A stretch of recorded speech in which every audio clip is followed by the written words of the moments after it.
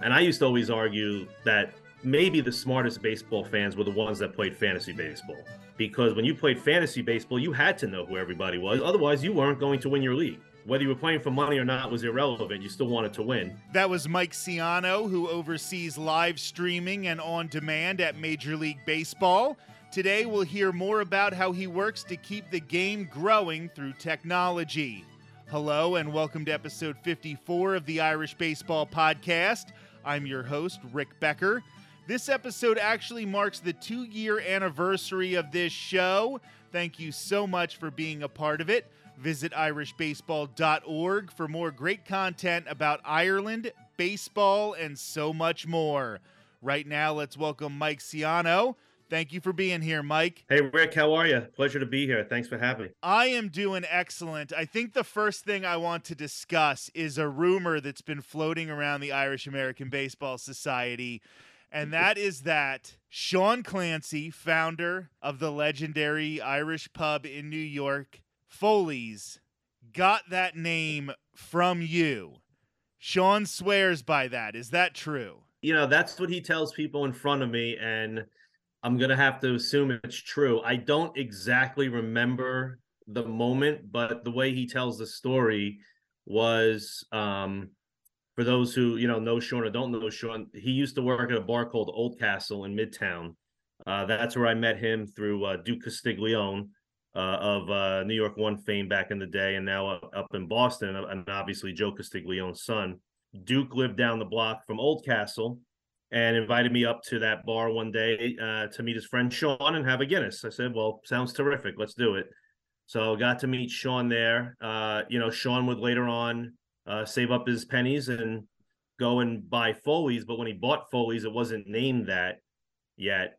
And actually, I don't even remember what it was called right before that. But I do remember us sitting down at what ended up being Foley's, and him saying, I got to come up with a name. I got to come up with a name. Well, at the time, Red Foley was alive, and Red Foley was in the bar. So I looked over at Red Foley, who's a legend, and I think I was just like, what about Foley's? He was sitting right there. And Foley's is an awfully Irish sounding name, so it sounded pretty good for a pub. So I kind of remember that, but Sean swears by it and he tells the story. And who am I to argue with the owner and proprietor of the Great Foley's, which I wish was still around, but was the best place on earth when it was there. Absolutely, and you'd rather get credit for something that maybe you didn't have as much to do with than to not be remembered at all, right? Right. And sometimes you don't want to let the facts ruin a good story, right? Exactly, especially the Irish. So Right, exactly. you do some incredible things with MLB. You just, I think, officially changed titles, but you work a lot with the technical side of Major League Baseball and getting the word out about Major League Baseball. If you could talk a little bit about that, I'd really appreciate it. Yeah, sure. I'm kind of the person that's kind of stuck in, not, and then by stuck, I mean a good way, in the middle of the technology and the content, meaning, I try to focus on getting the best stuff we have at MLB and, highlights, segments from MLB Network, original content, the best, try to find the best way to get it out to the fans. And that's where the technology comes in, because we're not a linear TV station that you just, put on your TV and you sit there. We're on your phone, we're on your connected devices like Roku, we're on your laptop and everything. So I try to figure out a way, working with our really smart people in the technology department and who build all of our stuff, with streaming and with on-demand video, and then work with all the really smart people on the content side, especially at MLB Network, and bring it all together. So that's probably the simplest way to describe it, is like I bring together the technology and the content and try to get it to as many people as possible, because I love baseball, and I know a lot of people out there love baseball, and I'm just trying to keep that going. I actually think what you do is a lot more important to the overall health of the game than a lot of people would realize. It is so important to keep getting these players out in front of people, to keep baseball top of mind, because sometimes I think baseball gets this reputation where people are fans of teams, and the NBA gets people are fans of the players.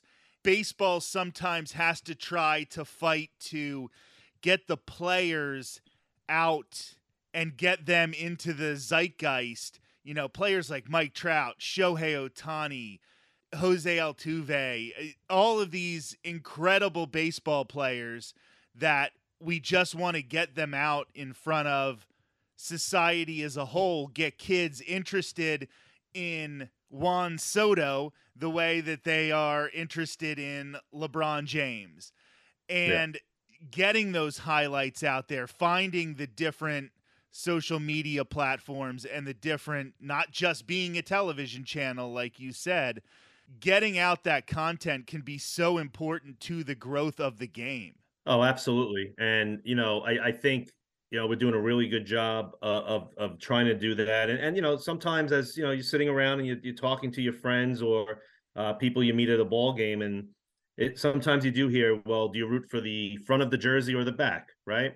And you're going to get different answers. But you want it to be as national as possible. And you nailed on the head. You want everybody to know Juan Soto.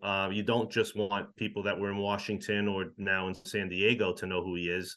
So, how do you do that? And I think, you're right. Like one way is to, tell their stories or show, whether it's showing how great they are on the field or, through highlights and stuff like that, or, how cool they are off the field through, behind the scenes, getting them mic'd up, original content. And I think that's some of the stuff we try to do. And one thing I really think too that's helped a lot with hopefully accomplishing that mission and keeping it going is baseball cards.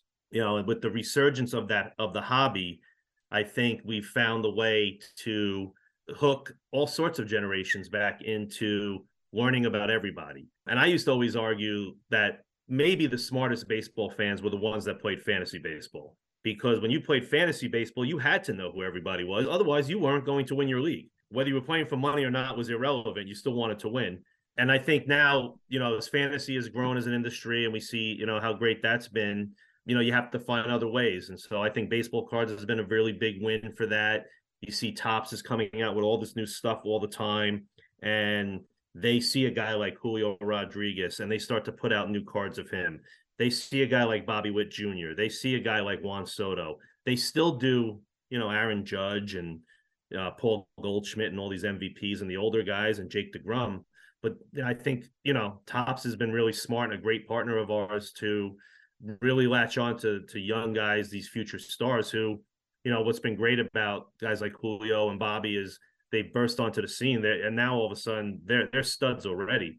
And I can't wait to see what these guys do because they had crazy years last year. And I hope people get to notice that because they're really good ball players. And it shouldn't matter that they play in Seattle or Kansas City. Ken Griffey Jr. played in Seattle. Ichiro played in Seattle. They were pretty popular, if everybody remembers. So it shouldn't matter the market. If you're a superstar and especially if you have an outgoing personality like a Julio does and a Juan Soto does with all his funny antics at the plate, I think that's a great way to do it. So we try to see all of these trends and bring them into the content. So last year we started a show about baseball cards that you can find on MLB.tv and MLB.com. We started a show about uniforms called Inside Stitch that you can find places, and we're getting them on more platforms so that to hit your point on the head, everybody can start to really pay more attention to the back of the jersey as much as the front, if that's what their preference is right now. Some of it's backwards, not backwards, the other way. But if you're a hyper local fan, I have a friend who's a very big Yankee fan. He has no idea who anybody else is. It drives me nuts. I was like, you understand when the Yankees play a baseball game, they play somebody else, right? I was like, you get that point, don't you? So I'm with you. I want people to pay attention to the back of the jerseys a lot. And one other thing, Rick, that's really going to help, I think, too, is us going to the balanced schedule.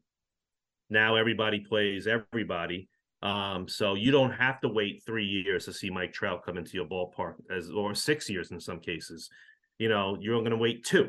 your team maybe will go to Anaheim and play the Angels this year, but next year you'll get Trout in your place. So you can now introduce your family and yourself and your friends to these great guys instead of hoping to catch them some other way. You're going to get to see them in person a lot more. I think that's great. And I don't think it's always a matter of just rooting for the name on the back of the jersey. But for example, when I was a kid growing up, I lived in Lancaster, Pennsylvania. We were about equidistant from Baltimore and Philadelphia, but neither of them were less than an hour. It was about a 2-hour drive to get to either ballpark. We might get a Sunday game on television, but we didn't get the games every night. So we didn't feel like we were a part of any real fan base. Now, this was a long time ago. Now we would definitely feel like we were in the Philly fan base if I still lived there. But as a kid, and I would collect the baseball cards, like you said, somehow my favorite player became Wade Boggs, and I became a Red Sox fan. Now, as I've grown up, I've become more of a fan of the game in general, but I was a pretty serious Red Sox fan because Wade Boggs was my favorite player. So that's how I developed a fandom for the front of the jersey, was because of the back of the jersey starting off that trend. I think you can see that when you mention Griffey and Ichiro. Those were two players who definitely created a lot of Mariners fans who weren't from Seattle, maybe had never been to Seattle. I think we can see that a lot, like you've said, with Trout and Ohtani over in Anaheim. I think there are a lot of Angels fans. I now live in the Tampa Bay area, going to a Rays game last year when they were playing against the Angels, and it's packed with people to see Ohtani in Ohtani jerseys. They're going to be Angels fans, but that's how they were brought into the mix. So what you do is so important to growing this game, because we want the younger generation to continue to feed into this game. It's such an important part of our organization, and obviously your job, it's invaluable. Yeah, and I think you bring up a really good point, and I never really thought about that, your Boggs example personally, but it's true. I grew up a Yankee fan and still am, and Don Mattingly was my favorite player. And I think about it now, at the time I didn't really care what the Yankees record was. I cared about how, I wanted them to win, but I wasn't like, oh, World Series or bust, right? That wasn't a thing yet. With the Yankee universe, that wasn't really. It was with Steinbrenner, but it wasn't necessarily with the young fan base. Me being, just a kid, and I remember I couldn't wait every night. I could not wait to sit on the couch with my dad and for Mattingly to get up. But to your point, that really incubated my fandom. That when it got to 95, 94 was 94, but they were really good, but we know what happened there. But 95, when they finally got him to the playoffs, and then unfortunately he leaves. But at that point, I'm 20 years old and I'm a rabid fan, and now they're really good. And I'm like, man, I put my time in, and now I don't have to hear my dad about how many titles he's seen. I'm going to get my own, right? And then my own, but you know what I mean? And I did. That level of fandom, I think your Wade Boggs story is really important. Like, I'm not sure who knows if I'm at that level of fandom if it wasn't for Mattingly's name on the back really attaching me to the franchise and the name on the front, to then all of a sudden now there's this dynasty and I'm like, man, this is the greatest thing ever. But I never have maybe that true connection that I had with it if it wasn't for Mattingly and all the guys that he played with when the years were lean, and they weren't that very good. So I think that's a really good point about how one really could lead to the other. I never really thought of it that way personally. Us being, sounds like we're pretty much the same age, but I just feel bad that my guy got the ring. I mean, I don't actually feel bad about it, but he ended up getting that 96 ring, and your guy was gone by that point. But yeah, I know. Well, hey, you can't win them all, and I loved Boggs. I was so happy when he came over, and I think that made it easier for Clemens to come over and everybody except Clemens, and he was so successful there. So Yankee fans will always be grateful to the Chicken Man. Make no mistake. So when looking at some of these technologies and the different ways to share highlights and to Mhm. try to get all of Major League Baseball out in front of the public, how do you know if something is just a flash in the pan technology or if it is worth putting in the investment to make sure Major League Baseball is out in front of that technology? Yeah, I think we take it extremely seriously as a company, as a league, always trying new things, always trying to have the smartest people available to, bring in the new ideas, do all the testing. I mean, man, that's where really it all comes down to that nobody ever sees or thinks about is the testing. Making sure it works. If it doesn't work, well, then it doesn't matter how great the content is, or how amazing the highlight is, right? Because you're not getting it to anybody. I think we're really lucky, to live when we do as far as the technology goes. I mean, I just cut the cord on cable a couple weeks ago. I never thought I would have done that, but I did. And now I'm a YouTube TV user, and I have a Roku, and I have a Fire Stick, and I have a PlayStation. I have all this crazy ways to watch content and honestly to be able to move my baseball around, to be able to watch MLB.TV and the highlights and catch up on what I need to catch up on. So the technology is super important, and I think you have to try. I think you have to fail, to learn. I do. I've been at baseball now for over 20 years. I can't tell you how many times I've lost count of how many times we failed trying something, but every failure has taught us how to succeed the next time. So, and it's been a really great experience that way because we weren't afraid to fail and weren't afraid to try. And we can go on and on about what those things were. It's everything you see. Nothing works the first time perfectly. You have to sometimes go with it and hope hope you have a little bit more time to make it better in real time and while fans are enjoying it. But being able to share a video from our app and being able to now watch. I think one great thing, Rick, and again, this is something I learned very recently, maybe a year and a half ago. When you think about streaming, doesn't matter if it's a game, a highlight, whatever. Everybody's like, well, now everybody watches stuff on their phone, right? And they watch it on their small screen. That's kind of going the opposite way because of the great things we're doing with connected devices like Roku and Amazon and PlayStation and all these partners we have. And it's crazy how many we do that. Now I'm back to watching all of this stuff on a 60-inch screen, but it's through Wi-Fi, right? It's not through a box. And now I have this really small remote for this really big TV, and I'm in heaven. I can go to YouTube if I want. I can go to MLB.TV. I can go do 100 things, and still be watching baseball. And I think that's what we've been focusing on is getting, and this is what you've been talking about this whole time, getting the good stuff to the fans any way we can. Going to the fans, not relying on them coming to us, getting it to them, getting them excited, and then hoping that leads to them saying, you know what, I need to buy a ticket. I need to go to a game tomorrow. I need to get to Yankee Stadium. I need to get to Fenway. I need to get to Citizens Bank Park, and then hoping that once they're there, they don't ever want to leave, or they just want to keep coming back. I mean, that's just how it works. So I think that your point is dead on. You have to have the technology these days to deliver the content. They need to work together. Otherwise, it gets a lot tougher. But I'm biased, but I also think we do a really good job at it. This is where we'll leave things off with Mike Ciano in this episode of the Irish Baseball Podcast.